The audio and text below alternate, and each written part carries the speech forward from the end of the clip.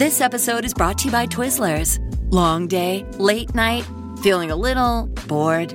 Twizzlers is the ultimate sidekick for any moment of the day, no matter what kind of day you're having. The perfect level of sweet and a fun excuse to sit back and relax. Unwind with Twizzlers. To buy now, visit Hersheyland.com/Twizzlers.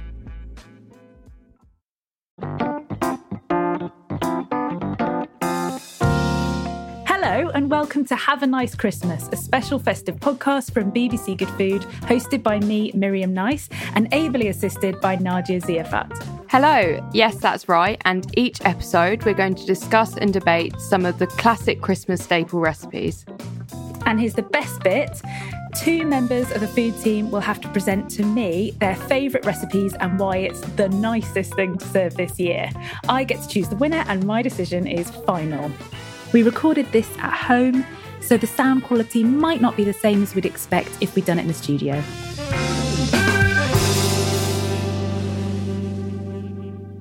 Today we have Group Magazine's editor Keith Kendrick and food director Cassie Best. Hi guys. Hello. Hi Cassie, hi Nadia, how are you both? Good, how are you Keith?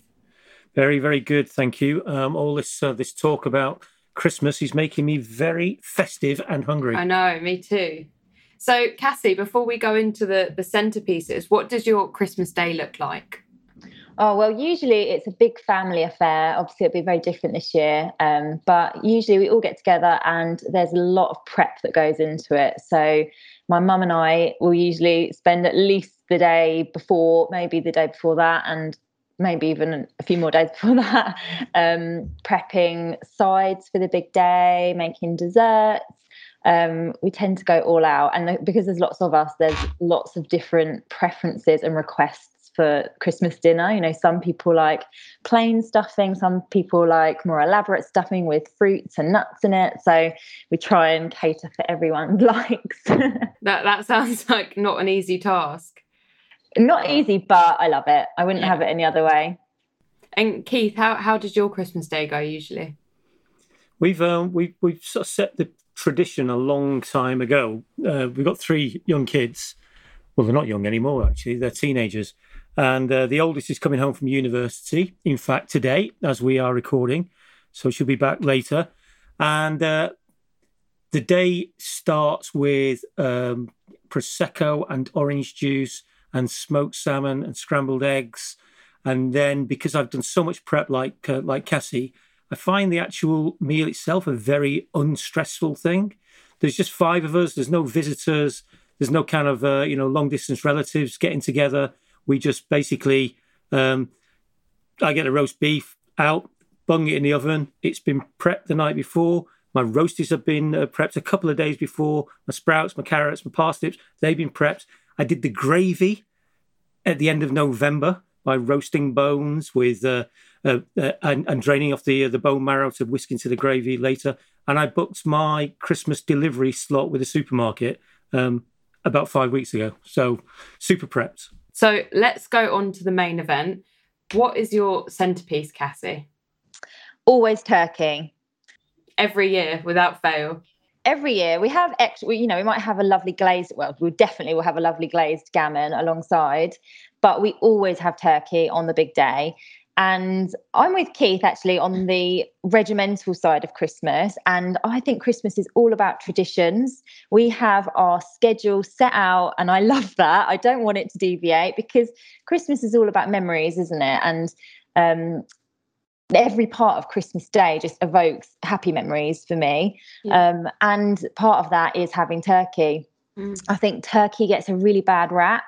Turkey, when it's done badly, is pretty bad. But when it's done well, it's absolutely delicious. So, I definitely favour turkey. And I can see Keith shaking his head at me. I just want to mention something about tradition, and because you've got 2 very little kids, Cassie, what we started doing when they were the age of your 2 was taking a picture of them in front of the Christmas tree, and we've done that every year. and they've got those pictures framed. It's a really lovely tradition to do. It's just a very, very kind of, it's just a great thing. And everybody knows their place, and everybody knows what to look forward to, and everybody knows what order it's going to come in. So it's fantastic. And everybody knows they're not going to get turkey, because I can't stand this stuff. We did a big turkey tasting test together a few years ago, didn't we? Well, you've done it since, but I think I've been on maternity leave, so I've missed it the last couple of years. But I don't remember you hating it that much. It's not really about hatred. It's a few things. I think you need to do a lot to it to make it not bland. And we've got loads of recipes on the BBC Good Food website, which involve dry brining, which involve glazing, which involve even doing a kind of Kiev style thing of injecting garlic butter into the flesh. Loads and loads of tips and tricks to make this quite bland meat exciting and wonderful and zhuzhy. We take off the legs and we confit them, and then we roast the crown separately. It's like, that's a lot of faff when you can just get a beautiful 2.5 kilogram piece of sirloin roast from a great butcher, from a great breed that's been aged for between 28 and 35 days, and just either butter it with some porcini butter or all kinds of flavoured butters, and then just bung it in the oven, and you'll have a fantastic roast plus gravy. Well, but I would argue that, I mean, you just mentioned going to a great butcher and getting a great cut of beef. I mean, I think most of the turkeys that people would buy would be a supermarket turkey, which there's absolutely nothing wrong with that. But for the big day, if you spend a bit more on a really top quality turkey, then you're going to get something completely different. It's going to have those lovely gamey flavours. The meat isn't going to be dry if it's treated well. You can get something really delicious, but you do just have to spend a bit more money. So, Cassie, do you tend to do something different every year with your turkey, or do you have a specific recipe that you're bringing to the table today? So Keith mentioned the removing of the legs and the brining, which is a relatively new concept in the turkey world. So years ago, I should actually add a disclaimer that my mum usually cooks the turkey. Dun, dun, dun. But years ago, she would always push a load of lovely flavoured butter under the skin, put some stuffing into the neck cavity, cover the breast with some bacon or some pancetta, chuck a load of lovely on there. Bird. And there's nothing wrong with that, but the breast does need less cooking time than the legs. So, you do end up with sometimes a bit of a drier breast meat, and then nice kind of moist leg meat. So with the leg meat, you want to slow cook it, and by removing it and brining it, you're going to cook it in two different ways. So you can brine the whole bird. This brining is basically a process of adding salt. So you can do a wet brine or a dry brine, and through the process of osmosis, it will draw the liquid or the moisture out of the bird, but then that gets sucked back into the meat, and with it pulls some of that salt in. So it's flavouring the meat whilst tenderising it because of the salt. And because it's tenderising the meat, when it cooks, it doesn't constrict like it would normally, which pushes out a lot of the moisture in the liquid. So what you end up with is a really flavourful meat, which is much more tender and juicy. So that was a really long answer to that simple question. But basically, brine meat. This episode is brought to you by Twizzlers. Long day, late night, feeling a little bored? Twizzlers is the ultimate sidekick for any moment of the day, no matter what kind of day you're having. The perfect level of sweet and a fun excuse to sit back and relax. Unwind with Twizzlers. To buy now, visit Hersheyland.com/Twizzlers. Gives you really crispy skin, delicious, salty, crispy skin, which is just, everybody loves that. Nowadays I brine my meat, and I also remove the legs from the breast. So you're left with a turkey crown. The recipe that I really like is one that we've got on the website, and you confit the legs and the wings. So first you brine all the different parts, the crown and the legs and the wings. And then you confit the legs and the wings. So you cook them slowly in goose fat, which gives you this delicious, like tender meat, which just shreds off the bone and crispy skin. And it's super delicious and very indulgent, but it's Christmas Day, so why not? And also you're left with this goose fat, which has rendered turkey fat in it, which is perfect for your roast potatoes. And then also, you've got the crown separate. So you're going to cook that for less time, which means it won't dry out, and it's been brined, so it's really juicy. So hopefully I've sold that to you. I mean, you have, yeah.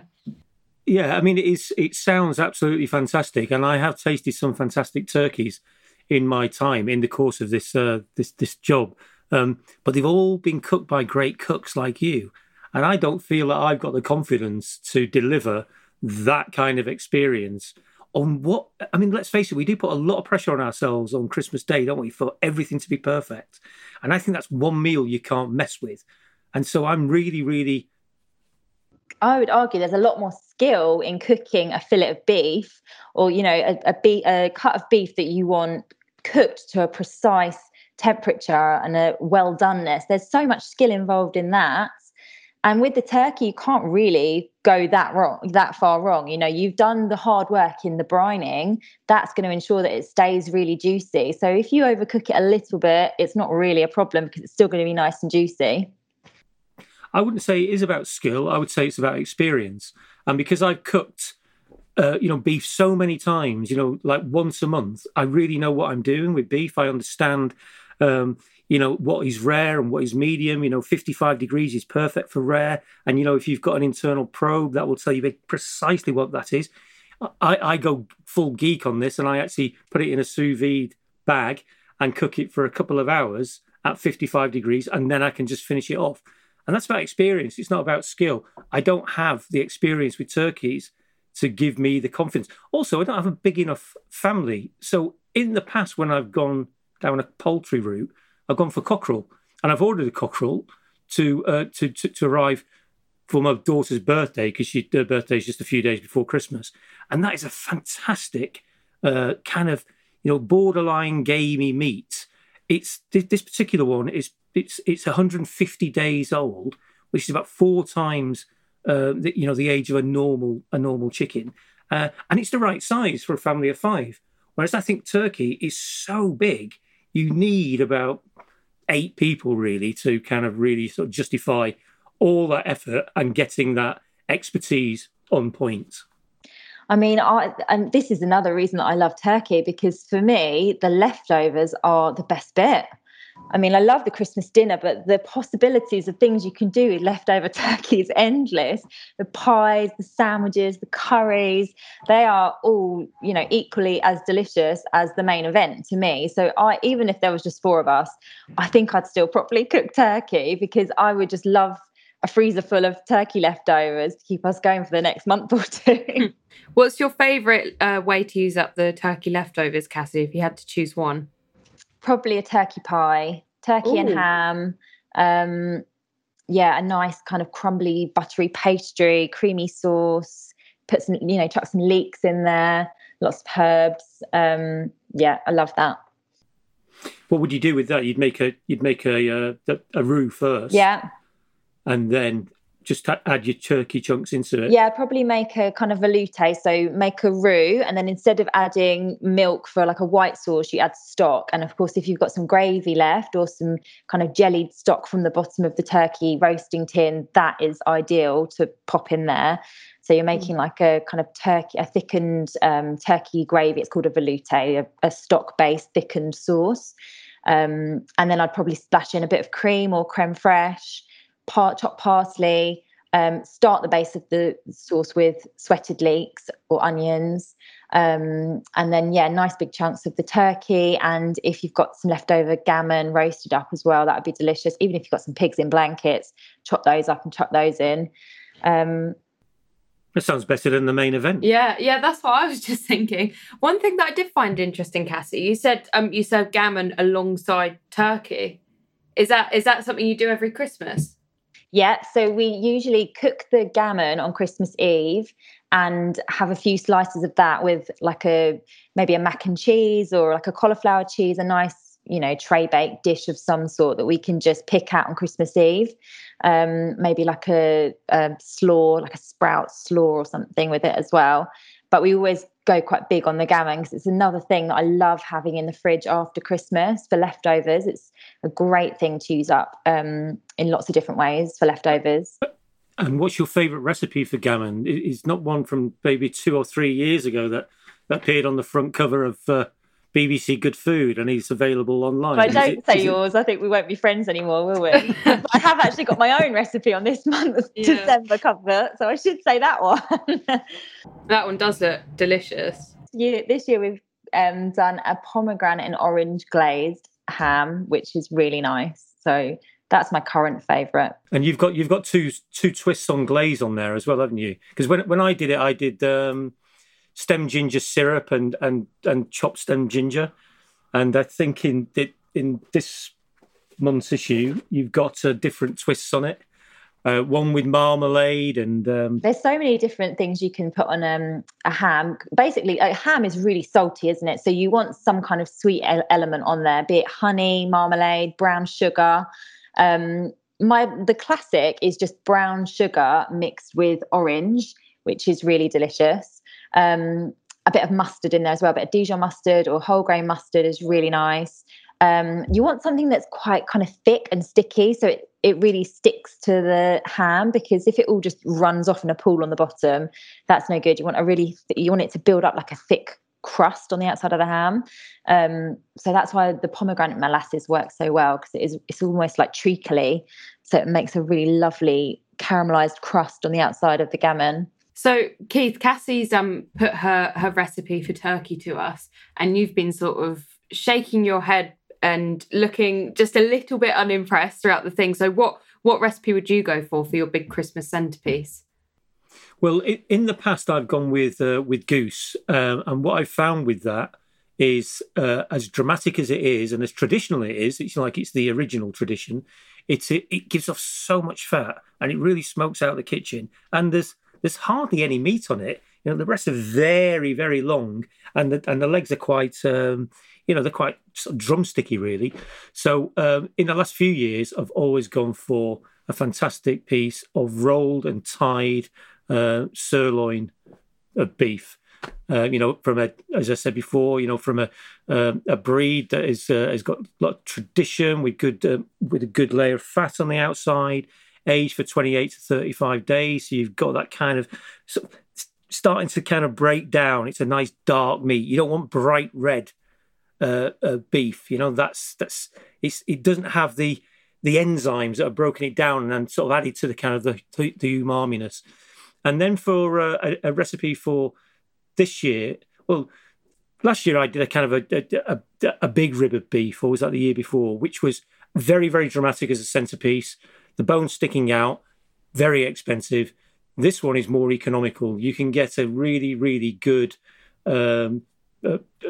big roast of sirloin roasting joint for about 40 quid, and then flavour it with something you want. So in BBC Good Food magazine, we got a porcini butter, which is dried porcinis, sort of rehydrated, mashed into butter, and then spread over the outside. Just loads of earthiness, loads of kind of depth, and loads of savoury umami coming through. Keith, when you go to the butchers to buy your beef, what is it that you look for that indicates it is going to be a really lovely sort of piece of beef? I want the butcher to know where it's come from. He should have a relationship with that farmer. He should know the breed, and he should want to engage you in a conversation about it. This is not something where you point and take away. You want to explore what it's about, how long it's been aged for, and ask him how to cook it. Because if he knows his butchery, he will also know his cooking. So, you treat him as a friend. And I've become good friends with 3 or 4 butchers in the course of this job. I'm sure you have. And we talk about what's in and what's right and what's just coming in and what to wait for. So, get a relationship going with your butcher. And that does not have to be a high street butcher. It can also be a supermarket butcher, because those guys in supermarkets really know their stuff. They're well trained, and they love having the conversations with you about their wares, about their produce. They take great pride in what they do. So, Cassie, would you ever consider going for beef, or do you feel like turkey is your go-to and it always will be? I love beef, so I don't want to talk beef down, because I love beef for a special occasion. It is a really, it's a delicacy if cooked well, and it's perfect for a special occasion. But for me, turkey can be just as delicious, or even more delicious, if you give it lots of love. And it's all about tradition, like I said, for me. So Christmas Day is the day that I want to eat turkey, because it evokes all those lovely memories of Christmases gone by, and continue cooking turkey to install those traditions in my kids. And then they'll probably grow up and say, I want beef. But yeah, I love turkey, and I'll keep cooking turkey and save beef for my birthday maybe. What kind of gravy would you go for with turkey? What's your method on that, Cassie? I always like to prepare my gravy ahead, like you said earlier. I think gravy can be one of the most stressful things to cook on Christmas Day, when you've already got lots of pans bubbling and things on the go. The last thing you want to be doing is straining juices from a bird and trying to make a gravy. So I roast up a load of chicken wings beforehand, the day before or a week before, and get them nice and dark, so you're building up lots of flavour on that. And then roast them in a dish which can go straight onto the hob, along with some, veggies and aromatics. So some onion with the skin on, carrots, some bay leaves in there. And then stick it on the hob, splash in a good bit of white wine or some sherry. And then, deglaze the pan, get all of those sticky bits mixed in and, bubbling up the wine, and then in with a few water, or if you've got a good chicken stock, some good chicken stock in there. And then on Christmas Day, any juices that come off the bird will go into that ready-made stocks. I'm quite particular about having lots of gravy. You need buckets of gravy on Christmas Day. There's nothing worse than not having enough gravy. And if you've got a big family, you're not going to get enough gravy from one turkey to go around. So you have to have a bit in reserve, I think, ready-made. And it just takes some of the stress off the big day as well. It's like tradition every year for my mum to sort of go to carve the turkey and then panic. So she hands it to my dad, who's a chef, and he starts doing it. And then she gets upset because he does the slabs too thick, and she takes it back off him, muttering like, oh, I should have just done it myself. And he's just sitting there like, you asked me to do it every single time we have a roast dinner, and then you end up like taking the privilege away from me.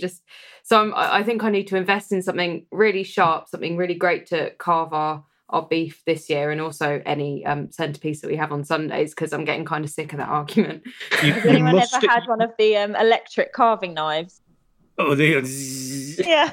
It's a running joke as well. Every time we have a roast, my mum goes, oh, my nan used to have an electric carving knife, and it was absolutely brilliant, and we all loved it. And I'm like, okay, mum, I get it. I might get her one as like a jokey Christmas present this year, just sort of like, there you are, you can do the carving now. I think the thing is with any knife is you just need to find one that it feels comfortable for you. You don't have to spend loads of money on a good knife. Just get a sharp knife that feels comfortable. And sometimes that is a smaller knife. You see these chef's knives which are huge, and the weight of them is just too much for me. So I prefer something a little bit smaller and lightweight, but super sharp. So yeah, I think when you're buying a knife, it's really important to hold it and just feel the weight of it, and buy something that you feel comfortable with. Yeah, definitely. That the sharpness is the key. I've got a 3-wheel grinder, and it has different kind of grades of roughness. And so you start off on the thickest, which just roughs up the blade. Then it goes down. It's really, really sharp at the end of it, and just do it on a regular basis. All the gear, Keith. All the gear. I had no idea. I didn't say that. I feel like your kitchen cupboard is just overflowing with gadgets to make your sort of meat carving easier. That's why I asked about the electric carving knife. I was sure you must have one. No, I'm not naff. Should see on my shopping list or my kind of like wish list for my Christmas presents. It's, a new set of pans. I want a new knife. I want some kind of gadget that, crushes and minces garlic a bit better than just chopping it all up. So it's a labour of love. So, guys, I think that's all we've got time for. I'm going to put both of your recipes to Miriam and see which one she wants to crown the winner. But thank you so much for joining me. I've had such a lovely conversation with you. And I think one day I'll try turkey. Probably not this Christmas, but maybe one day. No influencing the judge. No, I'll just give her the feedback. I won't tell her my opinion, and we'll see who she thinks the winner is. Thank you, guys. Thank you. Bye. Bye. Merry Christmas.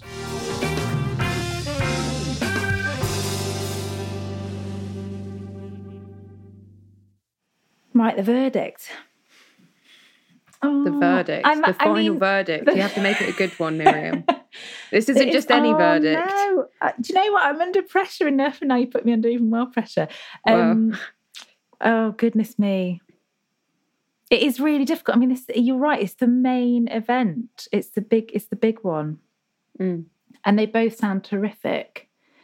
I mean, I feel...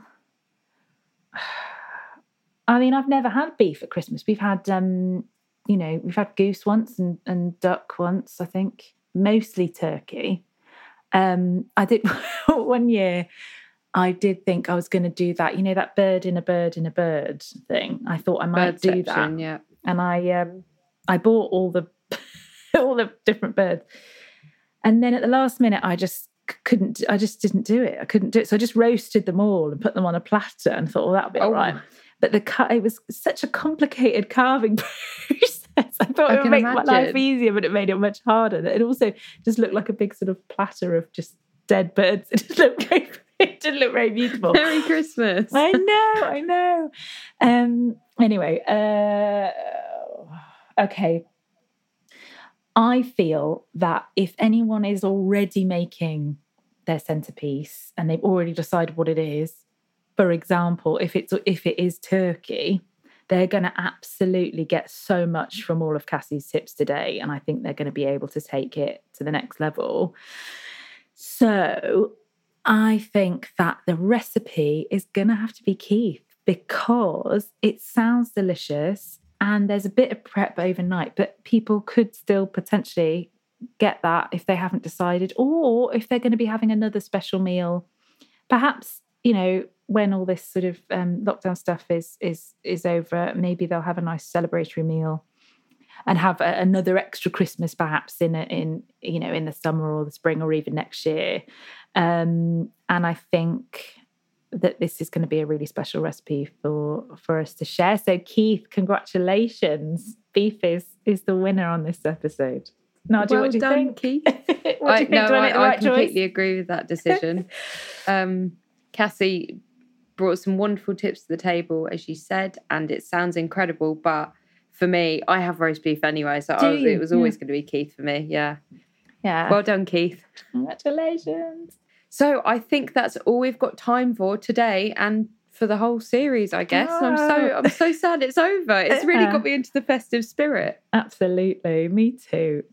Yeah, so do keep an eye out for new BBC Good Food podcast seasons coming next year. Have a look on iTunes, Acast, Spotify, or wherever you get your podcasts to never miss an episode from us. Nadia, Merry Christmas. Thank you for helping. Merry Christmas. Thank you for having me. And to listeners as well, Merry Christmas from all of us at BBC Good Food.